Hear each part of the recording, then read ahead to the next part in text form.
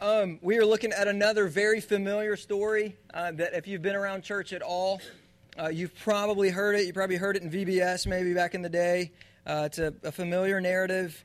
And it's one that, just like the other ones we've looked at, can easily be kind of twisted into championing human spirit and, you know, the ability for man to overcome adversity if he really tries. And that's not at all what this story is about, nor any story in God's Word. This is a story that screams God's supreme sovereignty, His mercy on sinful people, broken people, and His provision for them in the person of Jesus Christ. So the story that we're going to tackle tonight is the story of Shadrach, Meshach, and Abednego. That's right. We're going to look at Daniel chapter 3. I'm not going to read verses 1 through 30, but that's where we're going to be camped out. I do want to kind of paraphrase the story, just in case maybe you're not familiar with it, or maybe it has been a long time. So I do want to tell you a little bit about it. You basically have a king, King Nebuchadnezzar, and in our situation tonight, he kind of represents culture. He kind of represents culture, and he's just built this enormous golden statue, and he calls basically everyone, every politician within the land, every person within the land. He's built this golden statue. People kind of debate what it was and what it meant. But at the end of the day, it was kind of his defiance towards God, saying, you're going to worship either me or this God that I've created. So he gathers, just think of the U.S., he gathers all of the land. I don't care if you're Republican, Democrat. I don't care if you're Episcopalian, Christian. You're all coming, and you're going to worship this statue that I've built, made of pure gold. So that happens, and he tells people, come and worship it. Now look at verse 4, chapter 3, verse 4. And the herald proclaimed aloud, you are commanded, O peoples, nations, and languages, that when you hear the sound of the horn, pipe, lyre, trigon, harp, bagpipe, and every kind of music, you're to fall down and worship the golden image that King Nebuchadnezzar has set up. And whoever does not fall down and worship shall immediately be cast into a burning, fiery furnace. Well, you've got these three guys. You've probably heard their names, Shadrach, Meshach, and Abednego. They were God's people. They were Israelites, and in this time, in Nebuchadnezzar's kingdom, a lot of people were Israelites and Christians who they were in captivity. They were taken captive from their land, brought over to Babylon. That's where Nebuchadnezzar is. So these three guys, and it's kind of alarming to consider. Out of the thousands of people who are there going, oh, okay, cool, we'll worship it. Three guys were faithful. Three. So you have three Christians who are going, yeah, we're not going to conform. Like, we're not going to conform regardless of the circumstances. Look in verse 16. This is their response when Nebuchadnezzar's like, I don't know if you heard me, dudes. Shadrach, Meshach, and Abednego answered and said to the king, O Nebuchadnezzar, we have no need to answer you in this matter. If this be so, our God, whom we serve, is able to deliver us from the burning fiery furnace, and he will deliver us out of your hand, O king. But if not, be it known to you, O king, that we will not serve your gods or worship the golden image that you have set up.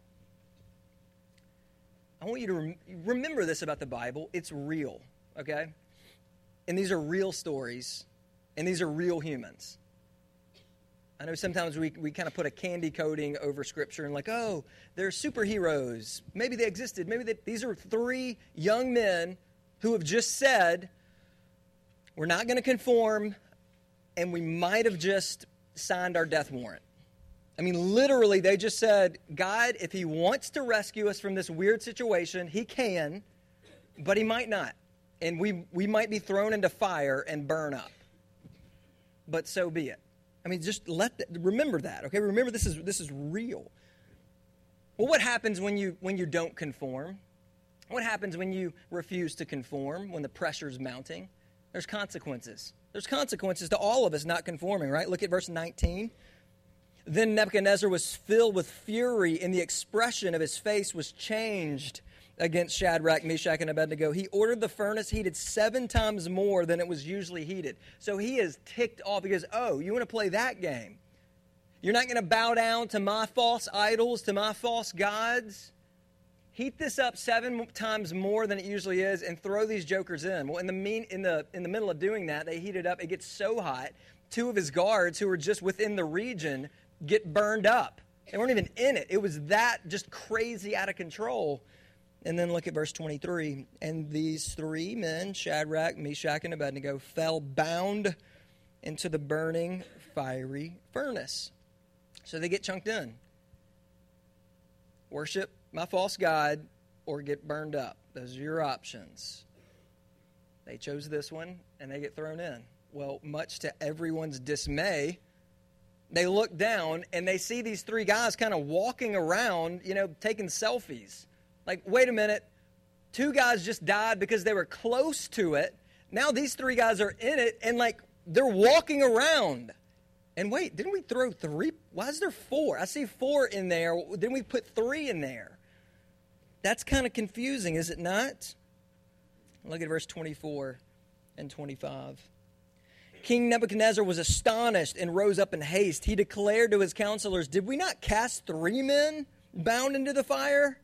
They answered and said to the king, "True, O king." He answered and said, "But I see 4 men unbound walking in the midst of the fire, and they are not hurt. And the appearance of the 4th is like a son of the gods."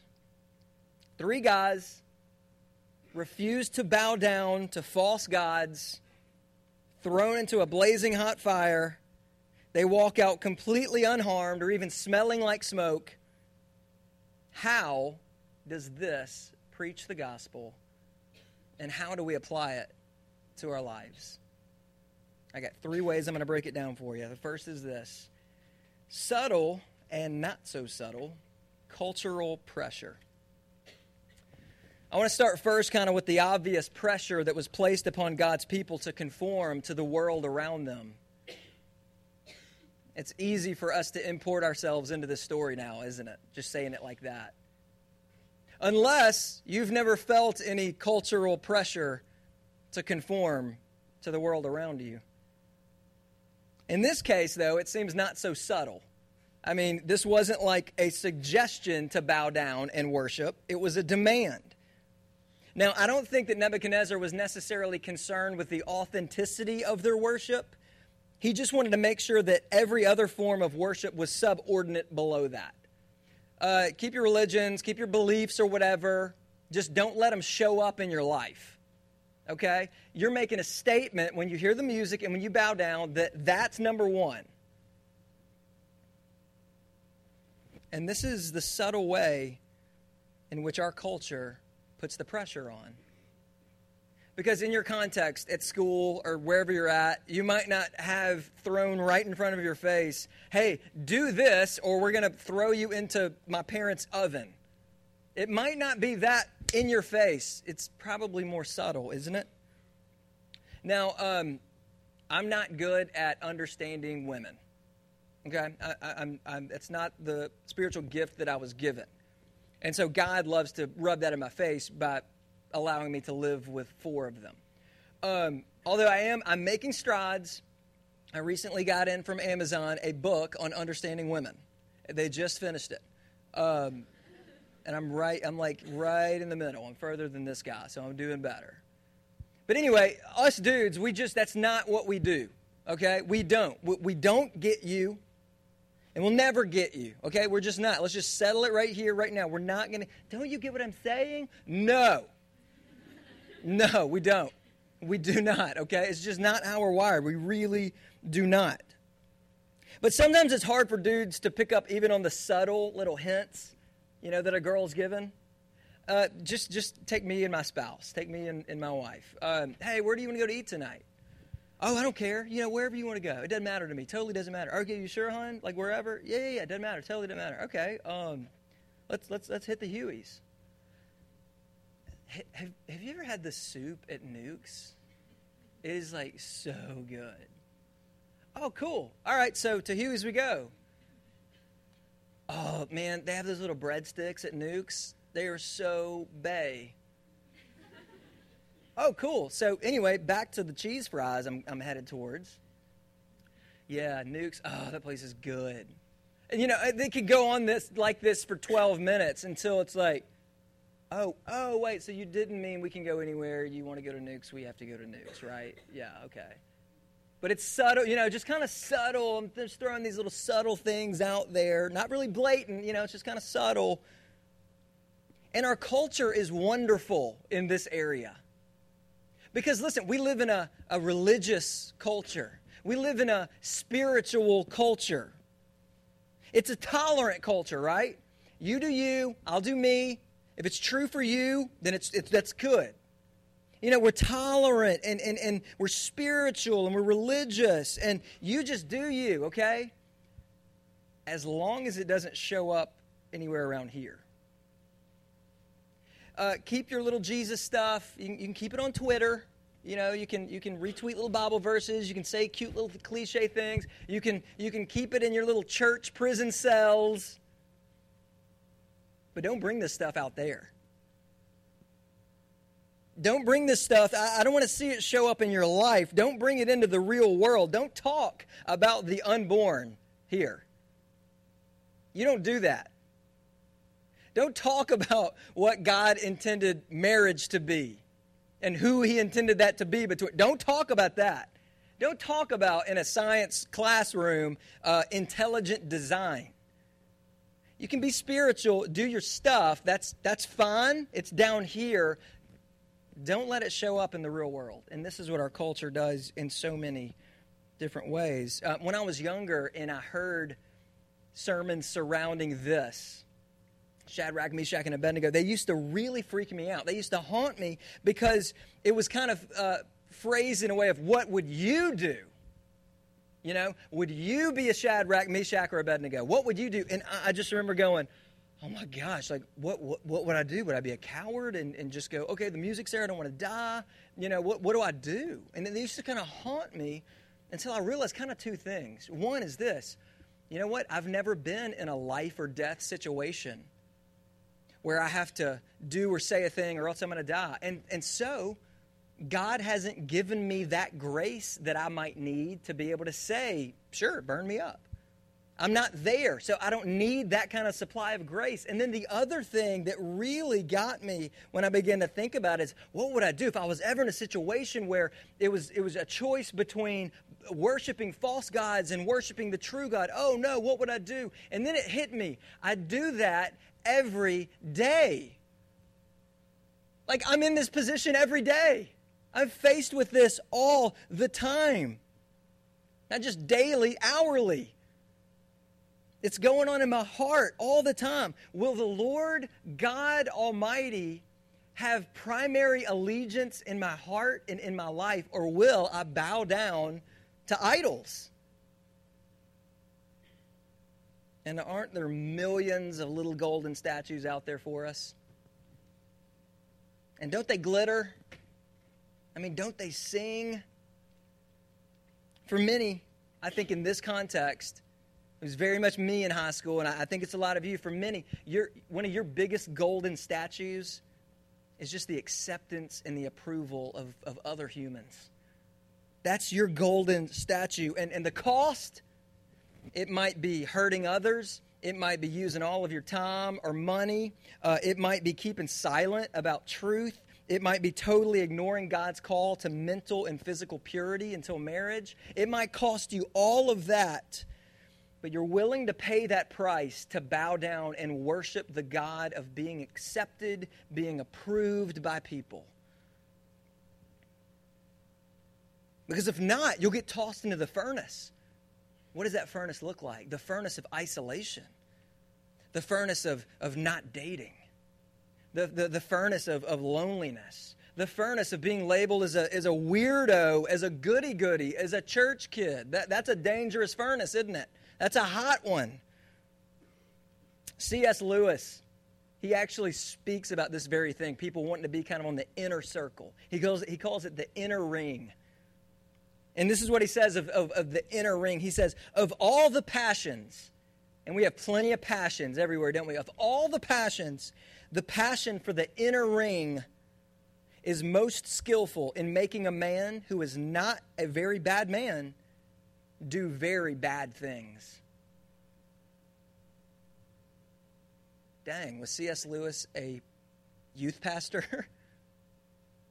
This desire, this passion to be loved and liked and accepted and fit, that's a passion who can take someone, and that passion can make them do very bad things.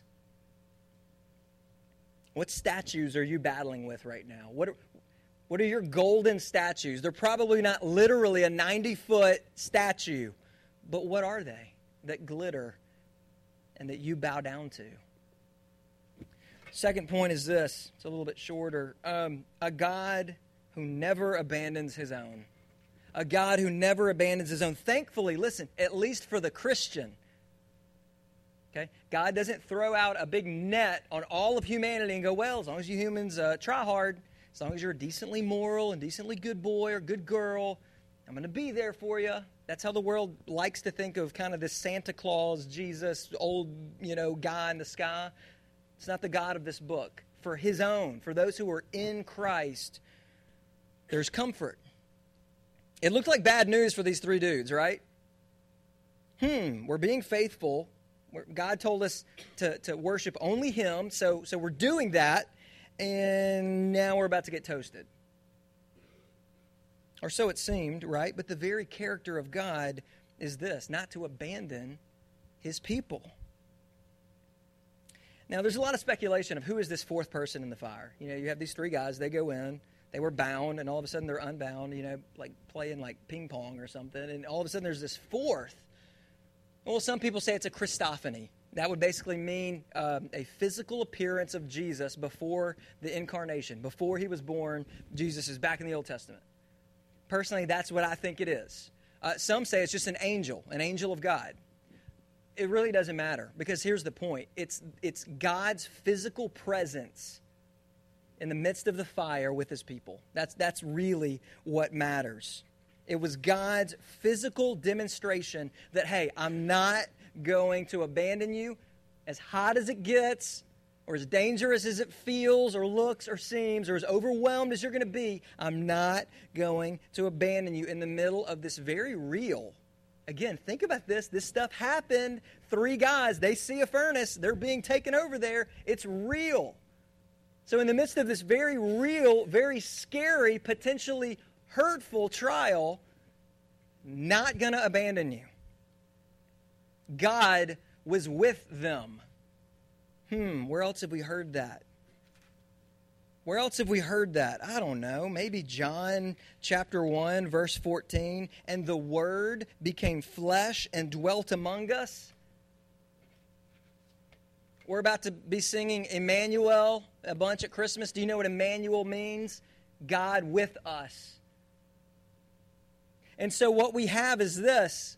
God is with us in the person of Jesus. God leaves his throne, and in Jesus, he comes down to our stinky, messy, broken ghetto to be here with us in this fire called life. Jesus leaves riches without measure. He knew no sin, and he leaves a palace to hang out in a ghetto with a bunch of poor people. And get this, their clothes didn't even smell like smoke when they came out.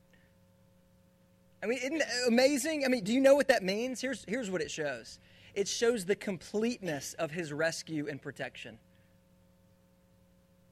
The fact that they didn't even look or smell like smoke shows the completeness of his protection. You remember what we just sang? The wrath of God now fully satisfied. That means we don't walk through the fire and he just lets us get a little bit burnt to teach us a lesson or to show us. He doesn't just kind of stomach us and go, fine, I'll clean you up and I'll save you, but gosh, you reek. I still smell your lust. I still smell your obsession with your physical appearance. I still smell your gossip. I still smell your unlovingness, that you think you're better than other people. I still smell it. Ugh. But I'll get you into heaven, but just stay over there because you reek like a campfire. They didn't even smell like smoke. His salvation is complete. Paul said there is no condemnation, none, for those who are in Christ. So quit trying to pay for your sins. You can't.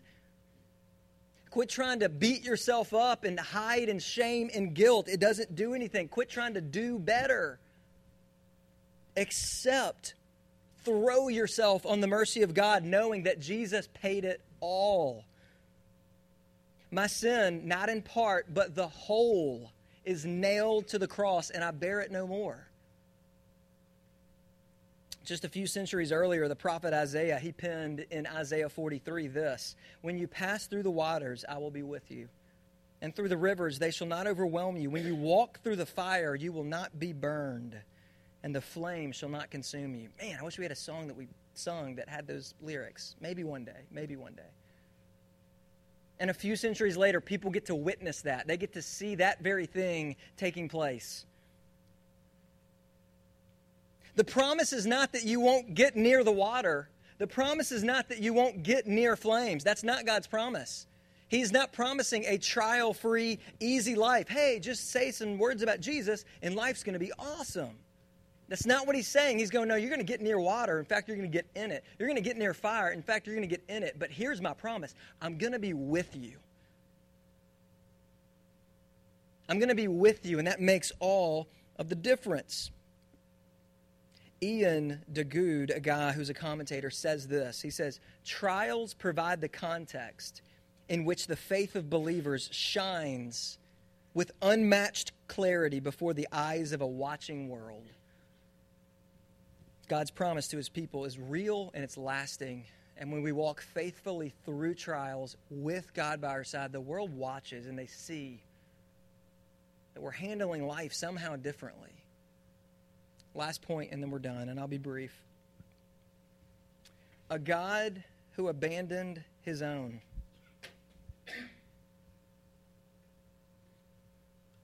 Huh? What in the world are you talking about? Your last point just said God never abandons his own. And yet your third point is a God who abandoned his own. What does that mean? Well, here's what it means. There was one time in history when he did abandon his own. You know who it was? It was his very own son. When Jesus passed through the waters, there was no one beside him. When the fire of God's holy wrath poured out towards sin was aimed square at Jesus on the cross, there was no one to alleviate and relieve his pain. There was no one with him. When the final enemy, death, came knocking on his door, there was no one to alleviate that. He was abandoned. He was alone on a cross. He was utterly alone and completely abandoned. Why? Why would God take these three little Jewish boys who were just obscure and insignificant and sinful and weak, and he would protect them? He would be with them in a fire. They wouldn't be hurt. But his perfect son, who never did a thing wrong, Jesus, who came to this earth and never did a thing wrong, why would he abandon him and not them? Why would he abandon him and not me?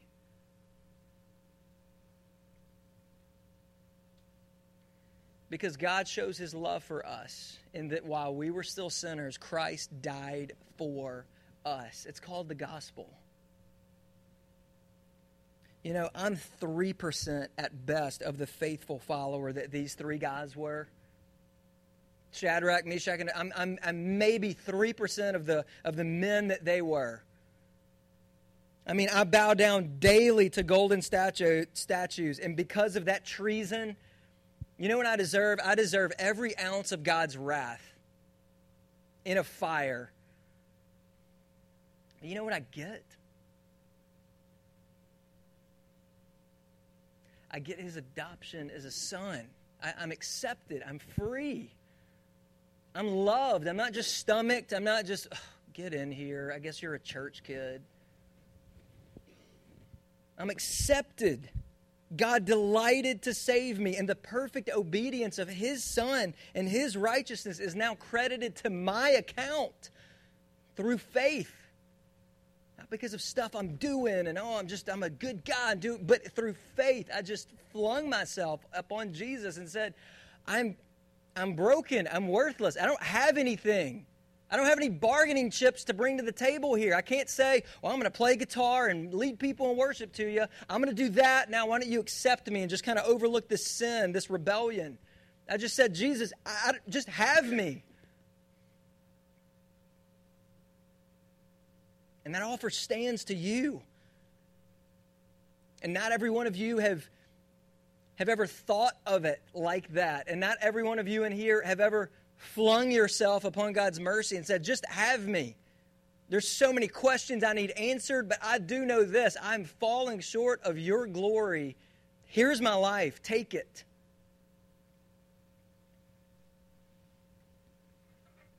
So in closing, I want to ask you, is this fourth man in the fire yours? I'm not asking, do you think it's a sweet story or kind of a cool notion? Oh, that sounds kind of like a cool fable. Why didn't that make it into some kind of, mythology book? I'm not asking that. I'm asking, is he yours? Because if he is, let me tell you this, your life is going to look different. Listen, you're going to be tempted to bow. You're going to be tempted to bow a lot. But you'll fight to honor the one who took the penalty because of our bowing. Is he yours? Is Jesus yours? Let me pray. Father, you spoke to us through your word. You've spoken to us through your Son, Jesus, your physical expression of you. You've spoken to us, Lord, through your Holy Spirit. And sadly, we continue to bow down to golden statues. We all do it. And yet, it's not because of our good or our clean record that you accept us. It's because of your record, your Son's record, that you can accept us. Lord, I pray for those who don't know him tonight, who are only relying upon their goodness and their morality and their okayness. Would you show them who they are before you, a holy God, and would you reveal to them the Son who delights to jump in the fire and be burned on their behalf? Give us Jesus, Lord. That is all we need. We ask it in his name. Amen.